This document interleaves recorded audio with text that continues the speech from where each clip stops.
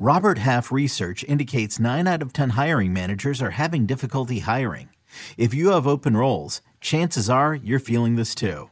That's why you need Robert Half. Our specialized recruiting professionals engage with our proprietary AI to connect businesses of all sizes with highly skilled talent in finance and accounting, technology, marketing and creative, legal, and administrative and customer support. At Robert Half, we know talent. Visit roberthalf.com today.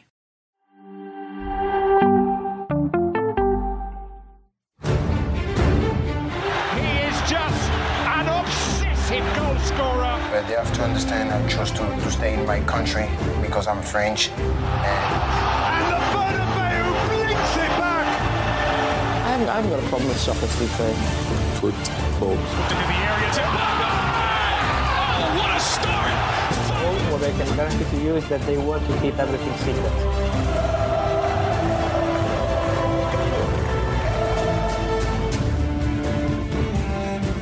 Great show on tap today. Serie A heats up with some cracking fixtures, including Juve, Inter, and the Rome derby. Betis, Sevilla in their derby in Seville. Looking forward to that one. The London derby in the Prem. Oh yes. A few London boys in the house today, and so much more. Michael Lahoud, Nigel Reo-Coker, and James Bench are with me. Before we get started, how you doing, boys? Michael, we'll start with you. I'm doing great. I went for a walk, got my coffee in, watched Nigel Reo-Coker try to point. Was it this? Oh, he can't do it either. But doing well. Can't wait for the show. Nigel. I'm good, mate. I'm good. James. Yep. Fine. Let's get this out of the way. James has got one foot out the house because there is some Europa League action going on today. He's also in the hunt for Glastonbury tickets, so I don't blame you for that one, James. Just a reminder to you, James Bench, I've got a lot of friends in the music industry. If you're ever looking for tickets, hit me up on our direct message, or you can text me privately. That's just the James Bench, not everybody else out there as well. Let's begin in Serie A today because the fixture list in Serie A is absolutely ridiculous. We're going to start with Juve against Inter, Derby d'Italia. Looking forward to this game. Obviously, the last 3 Serie A games for Juventus has been pretty good. 3 wins, 6 goals scored. They haven't conceded a goal in those last 3 games. There has been a few gems, obviously, some youngsters getting their opportunity to do well and play in a Juventus jersey. What are they doing better in Serie A, I guess, would be the question, compared to what they are doing or producing in the Champions League, Nigel? I mean, this is a Juve team that's trying to figure their way out, obviously sticking with their manager. Players have, the injury list is ridiculously long. They still have a lot of talent. They're giving youth an opportunity to play, but going up against this Inter side at home, normally they're a favourite. I'm guessing in this game, they're probably not a favourite. I think you'd have to say it's a form thing. I think with everything that we've seen from the start of the season, and again, when you see these kind of transformations, I personally think there's been a lot of soul searching or realization behind closed doors. So whether it's the manager's really giving some home truths to players because he's backed by the board, he's been backed by the fans, where the fans have been deeming that some of these players are not fit enough to wear the shirt. So it gets to a point where, as players as well, this manager's not going anywhere. So you got to start performing. I think what they've also done is that, like you said, Ian, that they've given a lot of youth some chance. And I think the youth maybe have kind of spur up that energy and that belief again. And that's what happens when you've got the right youth. It's not every kind of youth you put in this situation, but when you've got the right kind of youthful players who come in with that kind of fearless mentality, that desire, that drive, because they want to prove a point, it becomes a bit infectious in the senior players again to step it up to another level, because I think that kind of inspires some senior players when you see youth like that. I would probably say, especially even with the performance against Paris Saint-Germain in the Champions League yesterday, I would say that's probably one of the best games I've seen Juventus play, and I would probably put them as favourite to beat Inter in this game. So wow. I think it's a combination of everything. I would back Juventus to win this game, if I'm honest. Yeah, I'm not seeing it. I do agree with Nigel that they've got better, which I think is quite impressive when you look at this injury list. And I've just got it up here. You're talking no Vlahovic, no Bremer. We know Pogba's suffered a setback as well. De Sciglio, Moise Kean, Weston McKennie. I mean, this is kind of, and this is why we're sort of seeing this youth movement at Juventus, and it's actually still really encouraging to see anyway.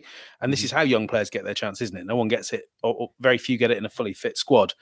But look, they've beaten Empoli, they've beaten Lecce, good win away to Torino as well. But I'm not getting carried away. Whereas with Milan, I like a lot of what they're doing. They seem to have Inzaghi's kind of loosened the chains a little bit. I mean, if you look at the sort of midfield three they're rolling out, it'll be someone like Çalhanoğlu will be playing as the deepest midfielder. You've got Mkhitaryan in a midfield three. I don't know how much of that he sort of takes to Turin, or whether he is inclined to play safety first. But I mean, I think they're a really good team, and much the same as what Nigel said about Juventus against PSG. I thought Inter were pretty good against Bayern Munich in midweek, so I quite like them to do the business.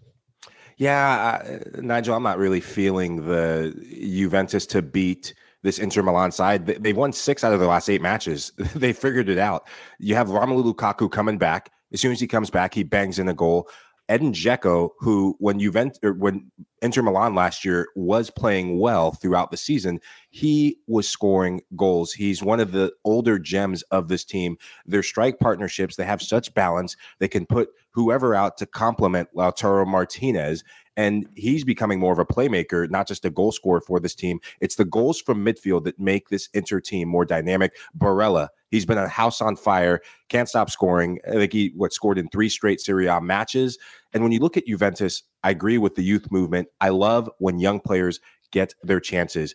A big thing that's boosted them, no Vlahovic. You can't play Vlahovic and Milik up top. When you play Milik, it's more ingrained in him to be the hold-up guy. Moretti looked more dynamic. Having an out-and-out attacking midfielder underneath a target striker, I think you get more out of this Juventus team. And Fagioli, this kid's a baller, deep-lying playmaker, can get in. It really brings balance to their midfield.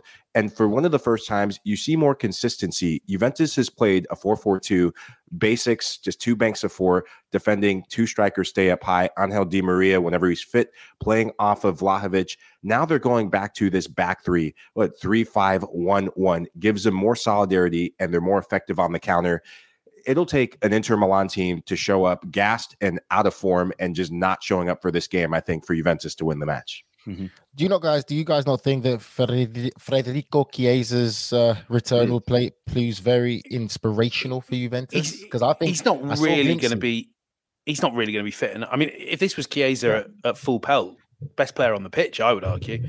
But even yesterday, James, I saw a little glimpse of influences. When you've got someone like that, even if it's 70%, it inspires that kind of inspiration that can be the difference in winning a football match. And I saw glimpses yesterday against Paris Saint-Germain where it was a difference when he was in that final third, the confidence, the skill, the ability on the ball, and you could see confidence growing in some other players. So I think that he can be very influential in this game.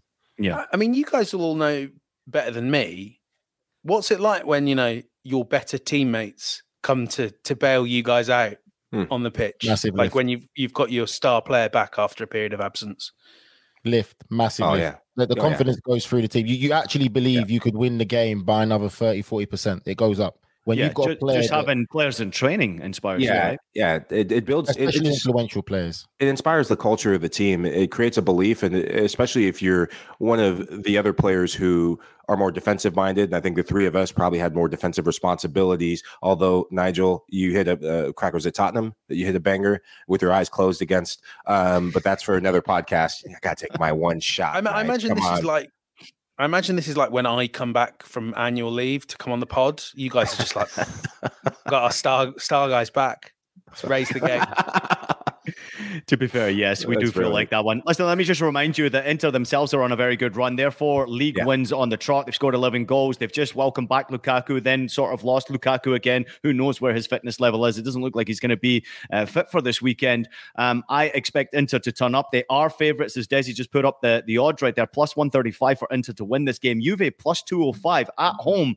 For Nigel being a favourite there, I think it's really good odds if you're going to go for a Juve victory right there. Plus 205 is great money to be made on that one there. Yes, I'm talking about betting because I'm having a very good month on the betting for October into put a bet November. For me in, please. Put that Absolutely. For me. No problem, Mel. Let me just get your prediction real quickly. Nigel, I've already got you. You think Juve are going to win? I'm going to go give me a score? 2-1 win. 2-1 win Juventus.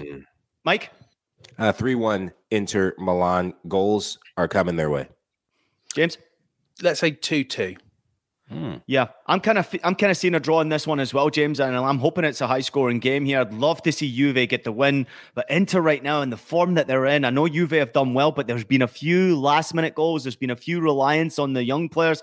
I think Inter would be a favourite in this game to win it. So if I'm going to go for a favourite, I'll go for Inter with a 2-1 victory. But I think James might be right here with the draw. Let's move on to Atalanta against Napoli. It's second against first in Serie A. How are we expecting Napoli to rebound from their first defeat across all competitions this season, Michael? I mean, against Liverpool, it wasn't easy for them. They played very well in that game. Yeah. Liverpool played well as well. But I think Napoli going back to domestic football, they would have looked for an easier fixture than this one. Atalanta are on form this season. Difficult to score goals against, and a team you have to be worried about. I think Napoli will be fully capable of rebounding because of their performance at Anfield in a blockbuster matchup against a Liverpool team that's been one of the yo-yo teams of Europe. Show up, play one good game, probably end up losing this weekend, but we'll see how that plays out. For you Liverpool fans, I know you'll never walk alone, but this season you'll always walk alone. But back to Serie A. I know, dishing it out today. Back to Serie A. This is a great game. Napoli, a team that everything's going right. You have Victor Osimhen back amongst the goals. He looked threatening. If it wasn't for VAR in the Champions League, probably would have contributed some factor in a goal. Everyone's contributing. It's a team, goals by committee, goals by Osimhen, and Cavada seems to continue his form. I think this is going to be down to how Atalanta deal with Napoli's press. Napoli forced so many turnovers, such a good team in transition. They can sit deep and hit you on the counter. Atalanta, they're a team that are susceptible on set pieces, though. Udinese exposed that last time they were in a big game. The good thing is they get Luis Muriel back. He got the red card against Lazio. That was a big miss for them in the recent match. Adama Lukman, he's been the guy who stepped up significantly, thriving in Serie A. He's really found a home. And so it really depends on which teams kind of their identity puts more of a stamp. Does the defensive solidarity of Atalanta snuff out Napoli's potent attack, or does the high press and counter-pressing and counterattack goals of Napoli usurp Atalanta's campaign? James, can we just get a prediction here from you on this one here before we move on to the next game? Yeah, I'm sorry to cop out again. I'm going to go 1-1. One fun thing, Atalanta get a lot of penalties. So that's why, kind of Atalanta are going to nick a penalty. But it's hard to see them keeping Napoli out. So, 1-1. Nigel, I've got a feeling you're going to go for Napoli again. Why not, right? 3-1 Napoli. I feel that Napoli have a lot more attacking threat than Atalanta. I think Osimhen could be the real key difference in this, as Michael stated. Aerial threat and also the energy for the press. He presses so well. We've seen him press defenders and win the ball and score goals. I think Osimhen's going to be a big difference, but it's not just him. Raspadori, and also you've got Kvaratskhelia. So I think that there's more attacking threats by Napoli. Like, we need to clip that and put that on social media. There's far too many of us taking the piss out of Nigel, put it on social media. But his pronunciation is sensational. Click that one. Stick that in your pipe and smoke it, Des. Just a little bit of a reminder right now that both of these teams are two of the best defensive teams in Serie A this campaign. Napoli only conceded 9. Atalanta only conceded 8. And then to your point there, Nigel, Napoli have scored 30 goals from the 12 games they've played so far. It's very difficult to stop them scoring. Atalanta have scored 18 goals. And this is what's impressed me most about Atalanta this season. Defensively, so much better. And I think the lack of European competition for Atalanta is making them a force to be reckoned with. And that's why they're doing so well in Serie A. Do they finish in the top 4? I think they potentially could. With the Italian teams doing well in European competition, it bodes well for Atalanta to do well. But in this type of game against the Napoli side that are probably pissed off that they just lost the game, I would say that Napoli are an absolute favourite going in for this game, but this one's going to be a banger to watch. Can't wait for it. I'm actually going to go with Nigel and think that Napoli get the victory here. I think it'll be closer than we predict. Maybe another 2-1 game. Both teams to score in this game would be expected, but both of these defences have been incredibly good to watch. Move on to the Rome derby della Capitale. It's Roma against Lazio. It's 4th against 5th in the standings. There's the odds right there. Rome, obviously a clear favourite in this game, -102, and Lazio, the +270. Good money to be made on them. This is a cracking game. Roma are in 4th place, 1 place above Lazio, but Lazio have scored 8 goals more and let in 3 goals fewer, which is incredible to say. So what should we expect from this game, James? Yeah, so this is very much one for the stats nerds out there, because as you say, Lazio's goals... Oh, he's gone. He doesn't want to hear... I said stats nerds and he enjoy Lee's. But as you rightly say, Ian, Lazio scored more, conceded less. But if you go and take a look at the expected goals and metrics like that, actually it's completely the opposite. And as I often say on here, Roma, like by those metrics, they profile to be the second best team in Italy. And all that's really holding them back is Tammy Abraham's had a sort of slightly rough start to the season in front of goal. Equally, kind of a lot of Napoli's success has been good. Not Napoli, Lazio's success has been good goalkeeping, some slightly wayward shooting in front of goal. And kind of my view on that is always, and I think the bookmakers have priced this in, that Tammy Abraham hasn't become a dreadful striker overnight.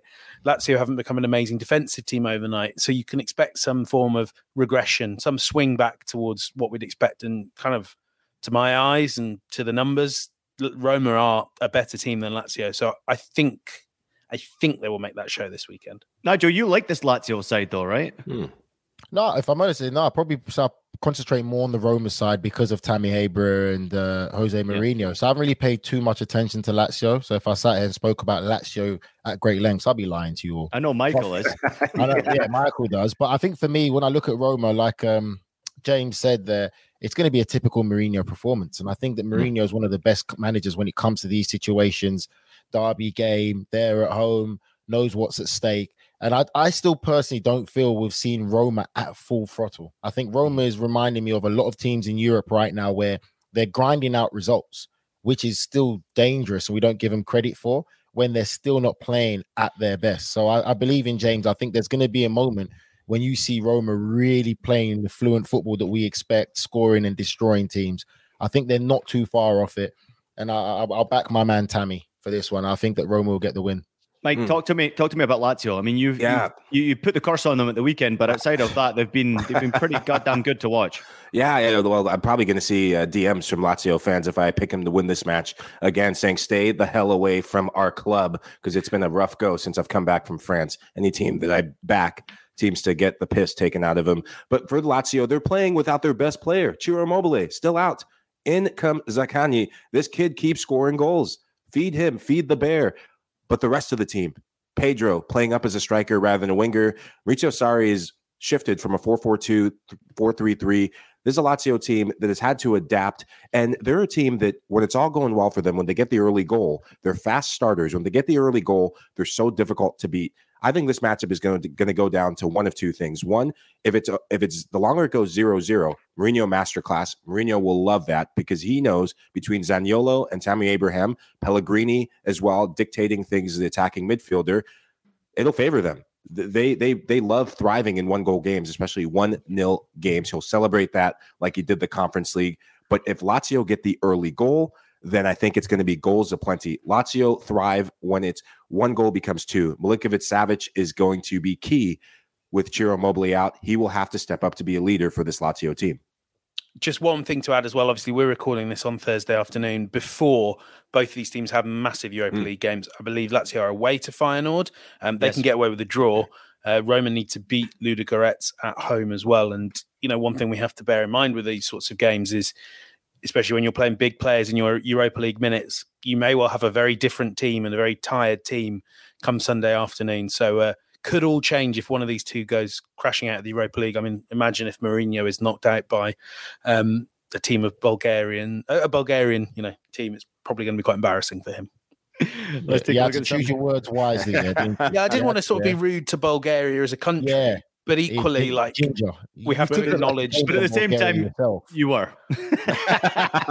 Hey, Benj is on a roll this week. He's on a roll on Twitter, getting gassed up. He's on a roll on the show. Keep it going. Oh, he was fired up yesterday as well. Don't worry about it. Let's take a look at the rest of the fixtures in Serie A to look forward to. Serie A campaign has been absolutely fantastic. Make sure you subscribe to Paramount Plus, or if you want right now, there's a promotion going on where you can get 1 month free Paramount Plus action. You can catch a lot of the action on CBS Sports as well. You can use the QR code in the top right-hand screen right there if you want to get that 1 month free. Use the promo code UEFA22 if you want to jump on it as well. But so many great games. Such a competitive league it is to watch right now. Teams doing well in Europe, teams doing well domestically, and there certainly is going to be a battle once again, I believe, for the Scudetto in Italy this year. So big games to look forward to. And let's move on to La Liga before we get to a quick break here. There's only really one game we want to discuss in La Liga. That is the derby in Seville. It's Betis against Sevilla. Betis putting together quite a fantastic season, I believe, this campaign. However, derby games are pretty tricky. And Sevilla, with a new boss in Sampaoli in charge here, what gives in this game, Mike? I think it's going to be stop the bleeding. This is a Sevilla team that is in big trouble. They're near the relegation zone, and they were giving up goals aplenty. I go back to the Barcelona game where they got absolutely humiliated, the Jules Koundé revenge match, and Koundé showed up providing assists. Sampaoli is a guy who's very familiar with Sevilla. One of the things that made Sevilla tick in years past, that made them so successful, you had to break them down. They were defensively solid. In the last couple of matches, the City game aside, because City's embarrassing teams left and right, I thought they've shown more competitiveness. There's more belief that they do have a bit of the quality, but I think the consistency in goals have been lacking. They need to get the likes of Ivan Rakitic, who was playing in a more attacking position at the start of the season. He's now to a more box-to-box midfielder position. They need to get some of their midfielders contributing more in the attack, because right now you only have one attacker getting in the box, and you're not going to score as many goals with that. For Real Betis, I think the Europa League has been such a boost for their confidence, showing that they can go toe-to-toe with the likes of a Jose Mourinho's Roma. I look for them to be a dominant factor, but you never count out Sampaoli's team. Sampaoli will have his team ready to make noise and ready to make an upset. James? Yeah, I mean, just if nothing else, we should also point out for people that mulling what to watch and what to put on TV and enjoy the atmosphere of, this is one of the best derbies in Europe as well. You know, real special one, riven with history. I mean, I love some of the stories that come out of this. The derby in 1918, where Betis sent a collection of children, literal children, allegedly to play against Sevilla, and Sevilla showed absolutely no mercy and won 22-0. I can't see Sevilla scoring 22 goals if we played this game for 100 years. And like kind of Mike, I'd be pretty optimistic if I were a Betis fan, but you know, hoary old cliche and all that, but form books straight out the window on Derby Day. And you know that Sevilla are going to be up for this. Nigel, you got I anything think to that's the best way to look at it. It's a derby game, and form doesn't really matter. And I think Michael hit the nail on the head there. Sevilla is a club historically that the foundation was built on a great defense. As much as they played fantastic, free-flowing football, the defense was one of their biggest compliments. Hard to score past. That's gone. Slowly trying to build that back. Again, you want Rakitic to be doing more attacking work, more in the final third, in behind the opposition midfield, but he's having to find himself do box to box. So again, there's a whole recruiting process going on. But let's not sleep on Real Betis. And also, you can even say Real Sociedad. Those teams have been very competitive, clubs with history of bringing a lot of players through the academy, and they've done really well and recruited well. But it's a derby game. I think Sevilla will probably want to stop the bleeding, and it's about going back to basics, as Michael said, and being very defensively organized and solid, hard to beat, and just staying in games right now and slowly start picking up points. Before I give you my comment here on this game, I love derby games more than anything. James, how much credit goes to Manuel Pellegrini in the job that he's doing at Betis? Obviously, great experience, but he seems like he's very happy there. The players seem like they're enjoying playing for him. And coaches, I mean, certainly if you look at Pellegrini and Betis, not getting spoken about too much in La Liga right now. He's a great players manager, isn't he? I think one of the challenges you maybe have, and one of, you know, as with so many walks of life, sometimes your great strength as a coach can prove to be a weakness. You know, at Manchester City, they adored him for how hands-off he was, how relaxed and at ease he was. By all accounts, doing the same at Sevilla.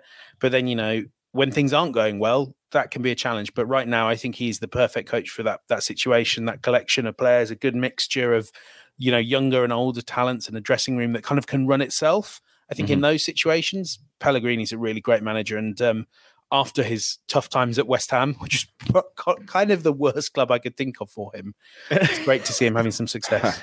Listen, Sevilla, go ahead. I apologise on that one there, James. Watch your mouth. I will say this though about Sevilla. They've been poor in both ends, right? They're not scoring enough goals. They're conceding too many goals. And in a derby game, Nigel's absolutely spot on. Derby games are different, right? You go into it, the statistics pretty much go out the window. The table position goes out the window. It becomes a part of the fan culture and the city culture. We've all been around around derbies enough to know that derby games, anything can happen. So really watch out for a surprise result. And I was actually surprised that Desi just threw up the odds right there. Betis were plus 110, I think they were. I mean, for Betis to be so high odds in a derby game, especially with their table position, tells me that the odds and the experts are expecting this could be an upset. But I think you got to give credit to the way that Betis have been playing their football, the goals they've been scoring. Borja Iglesias, outstanding footballer right now, obviously getting up there in age, but just a terrific team to watch. Also love watching them in European competition as well. And the Sevilla derby is certainly one that you do not want to miss. Let's take a look at some of the other fixtures in La Liga that maybe catch your attention. Barcelona, Almeria on Saturday, Rayo and Real Madrid on Monday, in the somewhat derby over there. Anything in particular catches your attention from the other games in Spain that should be wary about here? Real Madrid against Rayo, Nigel, anything to worry about there with Real Madrid? No, not at all. Let the Real Madrid machine, the well-oiled machine, continue. I'm sure in the background they're more worried about planning this Real Madrid world or Real Madrid land, and they're getting the architecture plans ready for that, because it's just not really that competitive in La Liga. And it's not just that, it's not that competitive for Spanish teams in European competitions too. So I'm sure they're fine. Let's just get a quick prediction on the Seville derby before we get out of here and get to break here. Betis against Sevilla. James, what do you got for me? Betis are my favourites here. What do you got? Yeah, 2-1 Betis. No, wait, 2-0. Sevilla rubbish.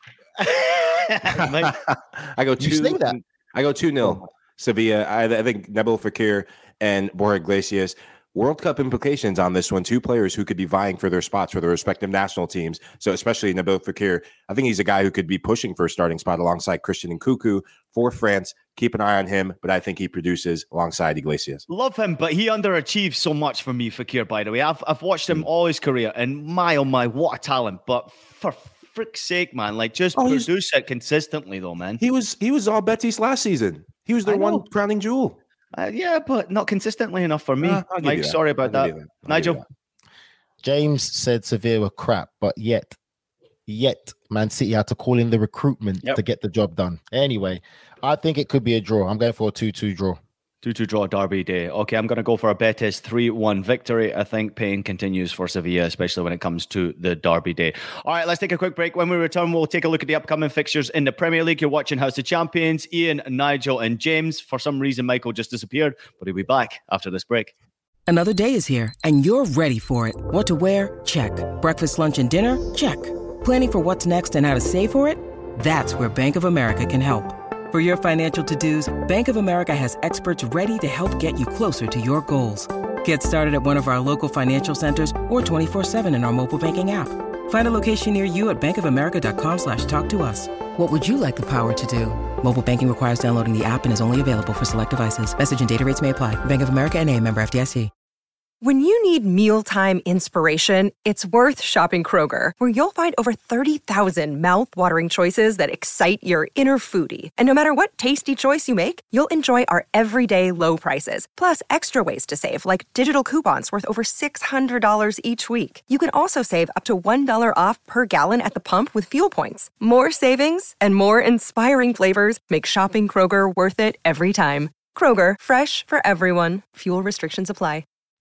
Well, if you're looking for a month free Paramount Plus action, P Plus have a 1 month free trial offer code UEFA22. Scan the QR code on the screen or follow the link in the description. We've already showed you it. It's right next to Nigel Rio Coker's head. So if you... He's got it. Brilliant. What vision. If you're looking for a month free Paramount Plus action, catch the Serie A, catch the Champions League. We've got so much to look forward to as well coming your way on Paramount Plus and across the CBS Sports family. But P Plus offering that 1 month free trial. You can also click the link in the description to get your 1 month free Paramount Plus action. Enjoy with the lads previewing this weekend's top fixtures. Let's turn our attention to the Premier League. We begin with Chelsea against Arsenal. It is a London derby. Really looking forward to this derby. Chelsea are still trying to figure themselves out under Graham Potter. Arsenal flying high, top of the league, 2 points advantage over City more than anything else. Arsenal have that 10 points more than Chelsea right now. They've scored 13 more goals, let in only 11 goals. James Bench, tell me if and how Chelsea can upset Arsenal this weekend, if at all that is even possible. I mean, it's certainly possible, although I have to say on recent performances, you would make Arsenal fairly strong favourites, I have to say. I mean, I think Arsenal look a better team in midfield. They have all their centre-backs and full-backs available, which is not something Chelsea have. But really, so therefore Chelsea are going to need to take what few chances come their way. That means getting Pierre-Emerick Aubameyang in the mood. Obviously, he has a point to prove against his former team, but on a bit of a goal drought of late. Can you get quick service up to him, up to Sterling, who was good to see scoring as well against Dinamo Zagreb, and get Mason Mount in the picture? Really, they need to be able to dominate possession, because I think if Arsenal are able to exert control on this game, they're the better team. And it has been a really long time since we've said that in a Chelsea-Arsenal game. Arsenal can now, they go to Stamford Bridge, they will play their way, and they will back themselves to win. So Chelsea need to be ruthless with the chances that come their way and do what they can to keep possession against a superior midfield. Gosh, this Chelsea team, I'm still having flashbacks of the demolition derby at Brighton. This is a Chelsea team that in the last couple of weeks, I've wondered about how they started matches. When they start slow, bad things happen. And when you're against Zagreb, you can afford to start slow. And you do have the extra bit of quality. If they start slow against Arsenal are a team, they're fast starters, home or away. If you start slow, the likes of Gabriel Jesus, Martinelli, and everyone else, they will knock you out. Not just get the first goal, but land the knockout blow. The Bukayo Saka potential miss, that could be a big factor. He won't be. He won't be. He's going to be playing. He missed like 1 or 2 training sessions. So he will be there, I think. Scrap my point. Arsenal are going to do damage. Chelsea, lots of prop. No, Chelsea, it's going to be dependent on what formation. It's going to be dependent on what formation that they show up in. In European competition, they've played this back three and the usual formation they played under Thomas Tuchel, opting to play with wingers as their 2 wing backs. Maybe Ben Chilwell gets in at left wing back. He did well in the last Champions League game that he started, performing well. But Raheem Sterling, where is he going to play? Is he going to play as a left wing back? Is he going to play alongside Aubameyang? Those are the questions that Graham Potter is still trying to iron out in big matches. And if Sterling's playing as a wing back, good luck to you, Chelsea. Arsenal win the game. Chilwell's got a hamstring problem, mate. Pulled up. He's probably missing the World Cup. 2 for 2. He might be missing the World Cup. Crap. Well, game done. You did watch the Champions League, right? I think I did in France. Yeah, in France. Anyway, listen, I'm going to go a complete different direction. We just talked about it. This is a derby. This is a derby game. Let's forget about current records and stats and all form guide. It goes out the window. The atmosphere is going to be absolutely electric. What will change this game is the fans being there. Forget everything that you've seen about Chelsea. Yes, I think Arsenal will probably try and take a leaf off Brighton's book, starting the game early, starting with a high press, putting them under pressure, not letting them get comfortable, try and kill the game early, because Arsenal have the players to do that. But at the same time, you can't write Chelsea out. And for me, someone that I've been critical about, Aubameyang, he's going to take this personal. I think this is where we're going to see Aubameyang, because we haven't paid attention to him, because there's certain things that kind of really made his character look bad by Arteta. What a game to pay him back. He will not need no motivation from the manager for this game. This is the game he marked when he came back to the English Premier League. And I think Aubameyang is going to be on fire this game. I think he's going to be probably clinical, and he's going to be very angry and aggressive. You can never write Chelsea out. Yes, we know Potter's still trying to find his way, trying to find his form in the attacking sense, which he's struggling with. But I think for me, all form goes out the window. James could tell you, we've seen so many times when Chelsea meet Arsenal, and the favourite, who you would say, and I would back James to say Arsenal would be the favourite, don't turn up and get absolutely turned over. That's the beauty of a London derby. And I'm telling you, the Chelsea fans are going to be so up for it. Being at home, a reaction from the Brighton loss, and it's Arsenal. They don't want to sit there watching Arsenal top of the Premier League. And I think Aubameyang is going to really be on form for this game. I like that comment from Matt Osmond. Aubameyang frustrating Arsenal fans one more time.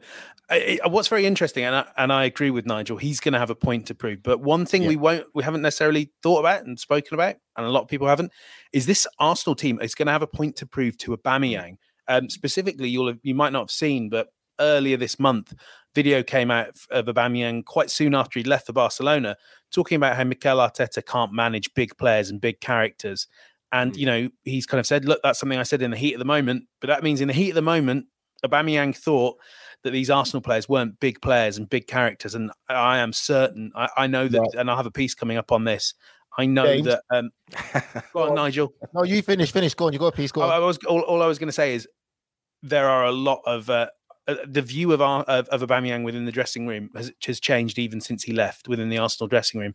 There are going to be a lot of players with a point to prove, and this is such a. It's such a vibrant, young, happy team. I mean, go and see what Gabriel Martinelli was like. A personal thing, James. That's what you're saying, right? It's a personal thing now against Aubameyang. I think it has become more of a personal thing than it would have been. So many of those young players really admired and appreciated Aubameyang. He was he wasn't a great club captain, but he was great in the dressing room. And I think some bridges feel like they've been burnt. I think it's fair to say since then. Going to have a piece on that, by the way, on cbssports.com, nice. Probably sometime on Friday evening. But yeah, there are going to be players with a point to prove it. Nigel's totally right, though. Aubameyang is also going to want to show that he is that big player, that big character who wins in the big derbies. And that's my thing quickly. I think let's be real. Aubameyang was the big character in that dressing room. And I think he had all right to say what he said against Arteta, because you look at this Arsenal team now, I give him credit. They're a great team, a great unit. There's a togetherness about them that we haven't seen Arsenal for long, but there is no real big characters. There is no individual personalities. They're following Arteta's guy. Yes, there isn't, Ian, because you know it yourself. When you see big characters, you'll see it on the pitch and everything that comes with being a big character and a big personality. That's still not there, which there's nothing wrong with it because what Arteta's done worked. But I think about Nigel, sorry to interrupt you, but don't you think that the chemistry in that dressing room for Arsenal is a lot better now? Aubameyang is not 100%. There. I know you talk about leadership, right? But I have followed Aubameyang all the way back to his Saint-Etienne and even before that from his Milan days, right? This guy, tremendous player, obviously goal scorer. We see it. But he has the habit of being a cancer in the locker room, upsetting everyone. Players get pissed off. You've been in the locker room as well when you're dealing with egos like him. When that's gone, chemistry where the team comes together is very difficult to break. Arsenal are a proper team now. It's difficult to beat that. Can I give you one example of that? In the moment of what he said, he's right, because he was the big dog. And he was the big dog that was given the power, and all of that came with when obviously Arteta came in. He's right in what he's saying in that moment. I'm not saying he's right in the dressing room or just because he's a big personality means he's going to be a great leader on and off the pitch. No, that's not it. Great leader on and off the pitch with a big character. You're talking about the likes of a Vincent Kompany. Great leader off the pitch, on the pitch, big character on the pitch as well. That's not Aubameyang for sure. But I'm just saying what Arteta's done is great. And then I think, again, what we've got to forget, we've got to remember this. This is one thing I said the other day. There's a greater burden of pressure on Saka than there is on Phil Foden. Phil Foden could be taken in and out of Man City and replaced with different players. Saka's not playing in this game. I feel Saka is going to be a big loss for Arsenal because a lot of things come through him as well as Martinelli. But I think he's going to be such an influence for this Arsenal team. It could be a big loss in this game. Can I just say one thing to Ian's point on the chemistry? Because I'd like to share this. It was quite fun. You guys will have sat in press conferences and been spoken to by the media, and people have asked you questions about your contract. And I'm certain your agents and everyone would have advised you, don't say anything. It doesn't help our negotiating position if everyone knows you're desperate to stay. Gabriel Martinelli yesterday in the pre-match press conference, I chuck in a little question about his contract, thinking he'd say not much at all. He ends up by just saying, all they need to do is go and get a pen and I'll sign the contract. That is, especially for Arsenal, a club that are so used to having these crises, whether it's Aubameyang, Ozil, Ramsey, Sanchez, having players that just want to be there and want to sign new contracts. It's so powerful. And, that sort of stuff gets reflected on the pitch, which is why I think Arsenal have cause to feel bullish.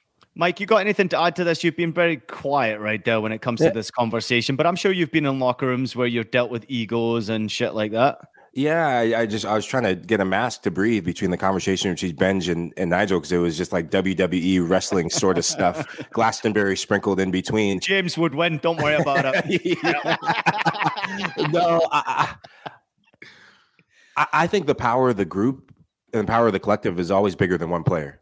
And this is a battle between Mikel Arteta and his Arsenal team. But Mikel Arteta won round one, getting rid of Pierre-Emerick Aubameyang. And I think when you have a striker who is going to be so hell-bent and really selfish to try and prove a point to get a goal, that can possibly derail the plans of Chelsea. Graham Potter will have probably spoken to him time and time again. That could also be fuel that he uses to motivate Aubameyang to put in a masterclass performance. Aubameyang did have an assist in the Champions League game, I think on the Sterling goal. So it's not like he's completely out of form. The Champions League has been where he's done his business, not so much in the Premier League. But with the way Arsenal are playing, a unified front, with the way the youngsters are stepping up, and a leader that's emerged in their team, another striker who will want to continue to prove a point because he has a lot to play for the Brazilian national team, Gabriel Jesus. I love this guy. I love what he's meant to Arsenal, and he's becoming more of a vocal presence for this Arsenal team alongside the likes. We talk about big personalities. Granit Xhaka is a massive personality. The dude got booed by the entire Emirates. That's a big personality. He was a captain 1 minute, and now he's one of the role players. Put the violin away. He's not the only player that's happened to. Put the violin away. Nigel's been booed by so many grains. Getting booed by so many players. Nigel still gets booed. To say Arsenal doesn't have big personalities in that locker room, I don't fully agree with that because Granit Xhaka is a big personality. He's the captain for his national team going to a World Cup. It's a big personality. Listen, great points. What a great discussion about Arsenal Football Club as well. But before we get out of here and move on to Spurs against Liverpool, I need to get a prediction from you. Nigel, let's go with you, buddy. I'm going against the grain. I'm telling you, I sense a Chelsea win. Chelsea 2-1. Chelsea 2-1. James, what you got? 2-2. 2-2. Safe answer right there, James. Give me a break, man. You've been taking too much shit on social media. You've gone for a safe 2-2. Give me a break. Mike, what you got? I'm going 3-2 to the Arsenal. The Arsenal do give up goals, especially when they go on the road, but they do score goals aplenty. I see them continuing that trend, 3-2. Well, our good friend Vic has got 2-1 to Chelsea. He says, go on, Nigel, tell James we have what it takes to bring Arsenal down to earth on Sunday. No doubt about it. Plus, it is a derby game. Absolutely. However, I like this Arsenal side. I'm going for a 3-1 Arsenal victory this weekend. I think they continue to do good things in the Premier League. Let's turn our attention to Spurs against Liverpool. It's 3rd against 9th in the Premier League. I can't believe it. Spurs have had 2 last-minute winning goals in both the Premier League and Champions League. Absolutely going to be full of confidence because of that. Liverpool just broke Napoli's record. Tough game to predict. Huge game for Liverpool. If they want to start an attack on the top 4, I guess this is the type of game. We're going to be quick on this game because we want to move on to Aston Villa, Manchester United. But this is a good game to look out for. Nigel, I'm going to come to you first on this one here. Top 4 for Liverpool is what their target is, but these are the type of games you got to win. These are the type of games that they need to win. And it's going to be, I'm sure it's going to be a typical Conte Spurs side. Sit down, dig deep, dig the trenches, be hard to break, which Liverpool have found hard to do this season. Found it very hard to do against Nottingham Forest. Lost that game. When teams sit without the lack of that magic of that Sadio Mane, Liverpool find it hard. I think it's going to be a hard one to call. But I think, personally, I can see a draw in this game. I think the big talking point that Spurs have lived and died by and Liverpool have struggled with at times this season, set pieces. Tottenham Hotspurs are the set piece kings of the Premier League. Such a good team. You look at the likes Harry Kane, and we haven't talked about the Son injury, massive loss for Tottenham, but the likes of Harry Kane, Bentancur, Langley scoring a headed goal. Tottenham, they will want to grind the hell out of this game, frustrate Liverpool even more. Liverpool, for as much as they've shown glimpses, and Mohamed Salah behind the goals of Mohamed Salah, Darwin Nunez popping up with a goal or two here and there, but Mohamed Salah, he's been their shining light and their saving grace this season. You can't, I apologize to you, Mohamed Salah. Remember maybe a month ago, I had a pop at you, and you know what? You can have a pop at me. I apologize. You are the Pharaoh King of this Liverpool team. But the rest of the team, the inconsistency is what troubles me. For Tottenham, they are who they are. They know no other way than to leave it late in the second half. I go back to Liverpool. If they start bright, if they get that early goal, then it's going to fluster Tottenham a bit. But Tottenham, they're the second half kings. Majority of their goals coming in the second half. They've shown it in the league. In their last match against Bournemouth, they show it in the Champions League. I do worry a bit if these players, how exhausting it is to have to leave it late to come back and get a goal and get a result. But this is more pressure on Liverpool than I think Tottenham to get a result in this match. Yeah, I think Mike really hit the nail on the head there right at the end, saying that, the last week or so is going to have taken a lot out of Spurs. Playing till the last minute against Bournemouth, playing till the last minute against Marseille. That wasn't in Antonio Conte's plan coming up to this massive game away at home to Liverpool. Is that midfield, my question, going to have enough legs? Rodrigo Bentancur gave it all. He's been wonderful this season and, a shining light, a superb addition for Tottenham. But I felt like Liverpool, kind of because they knew what was happening in the Champions League, they coasted through that game, even when they looked like they might lose it. They weren't that worried about things. Whereas Tottenham had to throw everything at the contest. And obviously losing Son, they've got no Kulusevski either. They've got no Richarlison. They're struggling from open play. Mike's right. The set pieces are a huge. But they do have Pierre-Emile Højbjerg with an absolute banger to win it in Marseille. But that's it. If your second best sort of forward, second most likely scorer after Harry Kane is Pierre-Emile Højbjerg, I kind of got questions. I mean, we have so many questions about Liverpool as well. I wonder if they will just look to pack the midfield. That's what I was going to say. I think that Tottenham will just pack that midfield and go into that 5 in midfield. Like Michael said, they're going to suffocate the game. And still, you can't write out Tottenham for coming out maybe with a 1-0 win somehow, somewhere. And they play really well against Liverpool. Can I just remind all of you that Liverpool have not yet won on the road in the Premier League this season? Exactly. And you got to go to Spurs, who are third in the table. So good luck with that one. Let's get our predictions and get out of here. Nigel. 2-2 draw. Mike. 2-1 Spurs. Jamesy.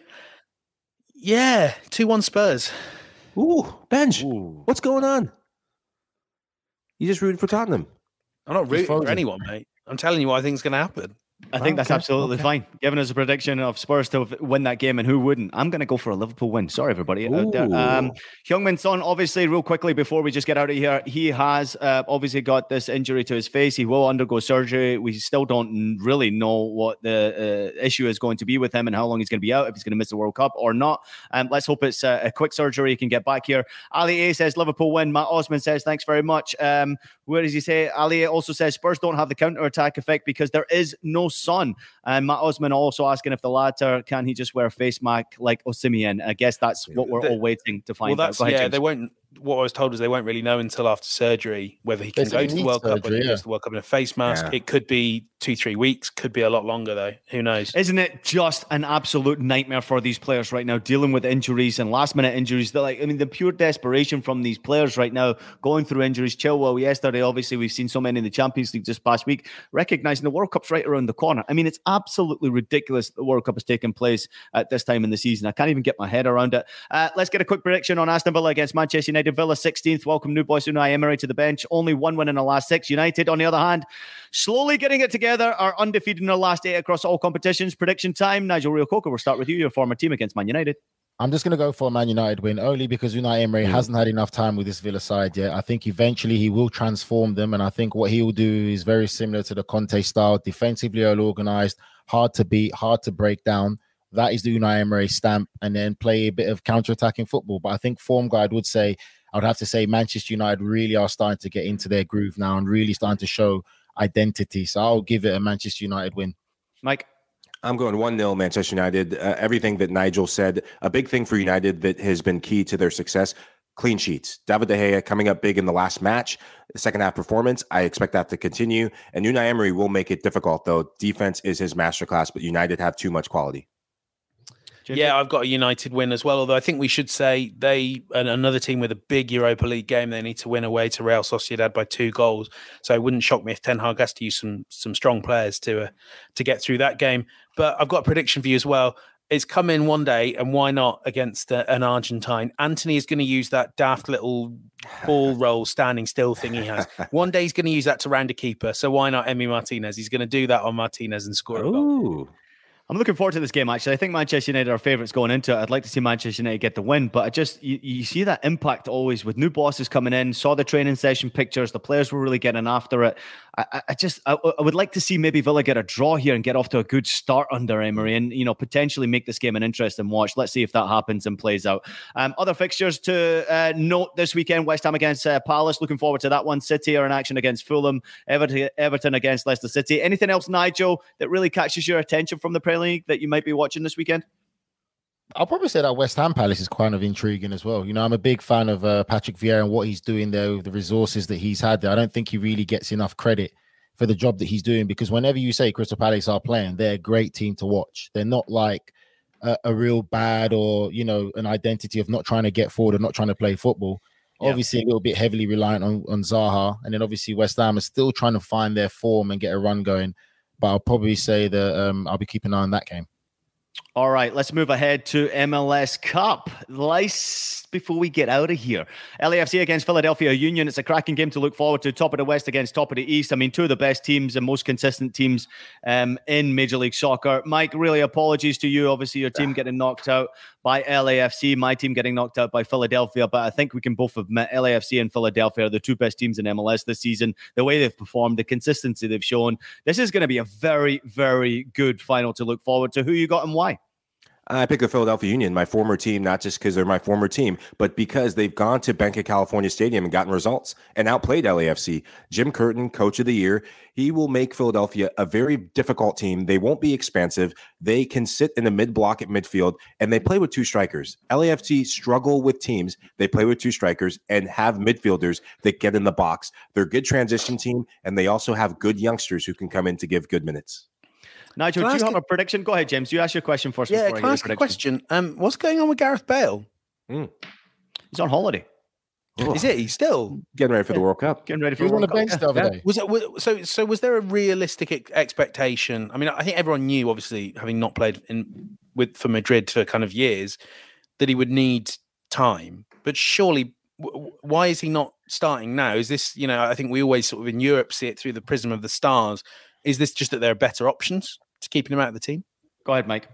Yeah, I think that's part of it. I think Steve Cherundolo gave him a stretch of games, and Gareth Bale, you could see him a little bit of potential injury concerns. But when they got Bouanga, you got him as a DP player. You have to play him. Chicho Arango, I think, has been the real key player, the Colombian international, mind you, who has kept him out of the team. And LAFC have become a better team without him, I think, and it shows in the results. Yeah, there's no doubt about it that he's just struggled to get into the team. I mean, like he's obviously coming off the back of injury. You go to LAFC just to get yourself fit and ready for a World Cup. Absolutely love it. I'm sure he's loving life in LA as well, and I'm sure his focus is on the World Cup. I don't think Cherundolo is silly to think any otherwise, that he's here for LAFC and he's going to be this golden boy. No. He's here to do one thing, and that's to stay fit and healthy and get ready for a World Cup, maybe help LAFC. And I'm sure he has inspired a lot of the players around there. But Michael's right. There are players that they've spent money on that they want to play ahead of Gareth Bale. He is on a cheap contract considering Major League Soccer status, and I don't think there's any urgency to play a Gareth Bale if he's not playing well, if he's not consistently playing well. Having a Gareth Bale around your training ground, having a Gareth Bale around your bench, it can only inspire other players, and that's exactly what's happening. Players are playing better because Gareth Bale is there. It's just unfortunate that it's not Gareth Bale who's in the lineup. But you also have Chiellini's been on the bench multiple times this season as well. So it's not as always easy to get into this lineup. In MLS, it's completely different. Nigel, real quickly, what do you got? I just want to know quickly to Mike, would you say the Philadelphia Union, with the consistency they've shown recent years, do they have the ability to be the next Seattle Sounders? Because I think Seattle probably are the benchmark of the MLS league in how they've gone about building consistent success and how they go about their business to a very similar European model. What do you think about Philadelphia? Also didn't make the playoffs this year, just to remind everyone. Yeah, first time ever. They didn't this year. First time ever. First time ever. There you go, ever. I think they do. I think in the past probably 8 years, there's something in the water. And I've said that on Austin FC broadcast because we get to do games against the Seattle Sounders and Portland Timbers. They have been the two teams who've shown up in the MLS Cup time and time again. Ian, you will know that from last year, NYCFC beating Portland at their house. With the Philadelphia Union, they have a different model. It's a pipeline of youth. They invested in the youth academy and one of the best youth academies around the country. And you see that with players like Brendan Aronson, who's the flagship, who's the flag bearer of what the academy could be, thriving in the Premier League, thriving with U.S. men's national team. Youth is the future. And the fact that you have a manager, Jim Curtin, in 2016, I think that's when he really had his team, his own team. I played for Jim Curtin, And those were discovery years for a young coach like him. Now he has a stamp of approval. One thing about Jim that I've always respected and loved that he's done with Philadelphia, he plays with two strikers. In Major League Soccer, you don't see two strikers much anymore. You see one striker with an attacking midfielder. Some teams playing some version of a 3-5-2, except one with a second striker and a target striker. He plays with two out-and-out strikers because in Major League Soccer, I don't think they have good enough center backs yet who are comfortable defending 1v1 with strikers. And I think that's what Philadelphia have really countered on with most teams. So 4-4-2 then. 4-4-2 with a diamond. Attacking So midfielder, Gazdag. He's a bit of the next Diego Simeone then, yeah? Till the well gets dry. No, I wouldn't put him in Simeone. He doesn't piss off other people. He doesn't have this. Jim, are you talking about Jim? Yeah, he's not. Simeone's. Jim, I wouldn't describe. Jim pisses off a lot of people. Who are you kidding? Jim man? doesn't. Jim doesn't go to the. Simeone thrived off of that. Jim went after City Football Group. He went after City Football Group. Listen, we got to get out of here because I know for a fact that Des is desperate for his breakfast Guinness. James Bench, before we get out of here, make your comment and then give me a prediction. Then Mike, then Nigel. Let's get predictions. Go, James. I am. This is a complete stab in the dark here. I have no idea what's going to happen. I see the odds, but you know what? It's always sunny in Philadelphia, baby. 2-1 Oh man, that's the comment of the pod. Like LAFC have the better stacked team. I'm going LAFC win 2-0. I've already told you. I'm singing it. Doop doop doop doop doop doop doop doop. Philly's gonna win. Don't sing that, all right? That hurts my soul when you sing that here. Listen, I got a lot of respect for Philadelphia, even though they've pissed me off a lot over the last couple of years. I'm a big fan of Jim Curtin. I really am a huge fan of Steve Cherundolo and the job that he's done at LAFC. This game has made the best team win. It really, you cannot predict this year. I don't like the odds for Philadelphia, plus 3 something. Philly are a great team. And let's not forget they're a selling club, like you just mentioned there, Mike. They sold the best player in the offseason to Belgium. And now they're in MLS Cup final. Outstanding job. Philly are my favorites for winning MLS Cup. But I'd like to see LAFC get the job done in front of their own supporters as well. I know a lot of people at LAFC as well. So just one last little side note before we get out of here. You will not be able to park at Bank of California Stadium in LA for MLS Cup final. Parking has already been taken by USC for their college football game that 60,000 fans are expected for. So LAFC are encouraging fans to make the trip using Metro, free LAFC park and ride shuttles from Dodger Stadium and rideshare apps. Are you kidding me? Oh, that's a hike. That's a hike. That country 10 miles away. That's a hike. That country has a real problem with people that should be at school learning, playing American football and playing sports. Just sort it out. This is professionals playing the game. This is the point, though. This is what people criticize sometimes the MLS for certain things where you're saying you want to compete against some of the top leagues in Europe. How can you make fans have to ride share and use the Metro because college football has priority over the MLS Cup? Like it's a bit of a embarrassing kind of. Tell them to get back to class, get back to the library, do some work. There's that little clip from Nigel that we were looking for. Thanks very much, Nigel. That's all I was looking for. Hey, boys, excellent stuff as always. We're going to let producer Des get out here and get his breakfast Guinness. Thanks to everybody out there for listening to House of Champions. Please take a minute to leave us a rating and a review on your favorite podcast platform. We're available on Apple Podcasts, Spotify, Stitcher, and anywhere else you listen to your podcast. We're also available, fortunately for Nigel Coker, because he's just such a beautiful human being, on video. So subscribe to us on YouTube. Everybody out there, thanks for watching. We'll be back on Sunday to recap an amazing weekend. Enjoy all the games. See you then.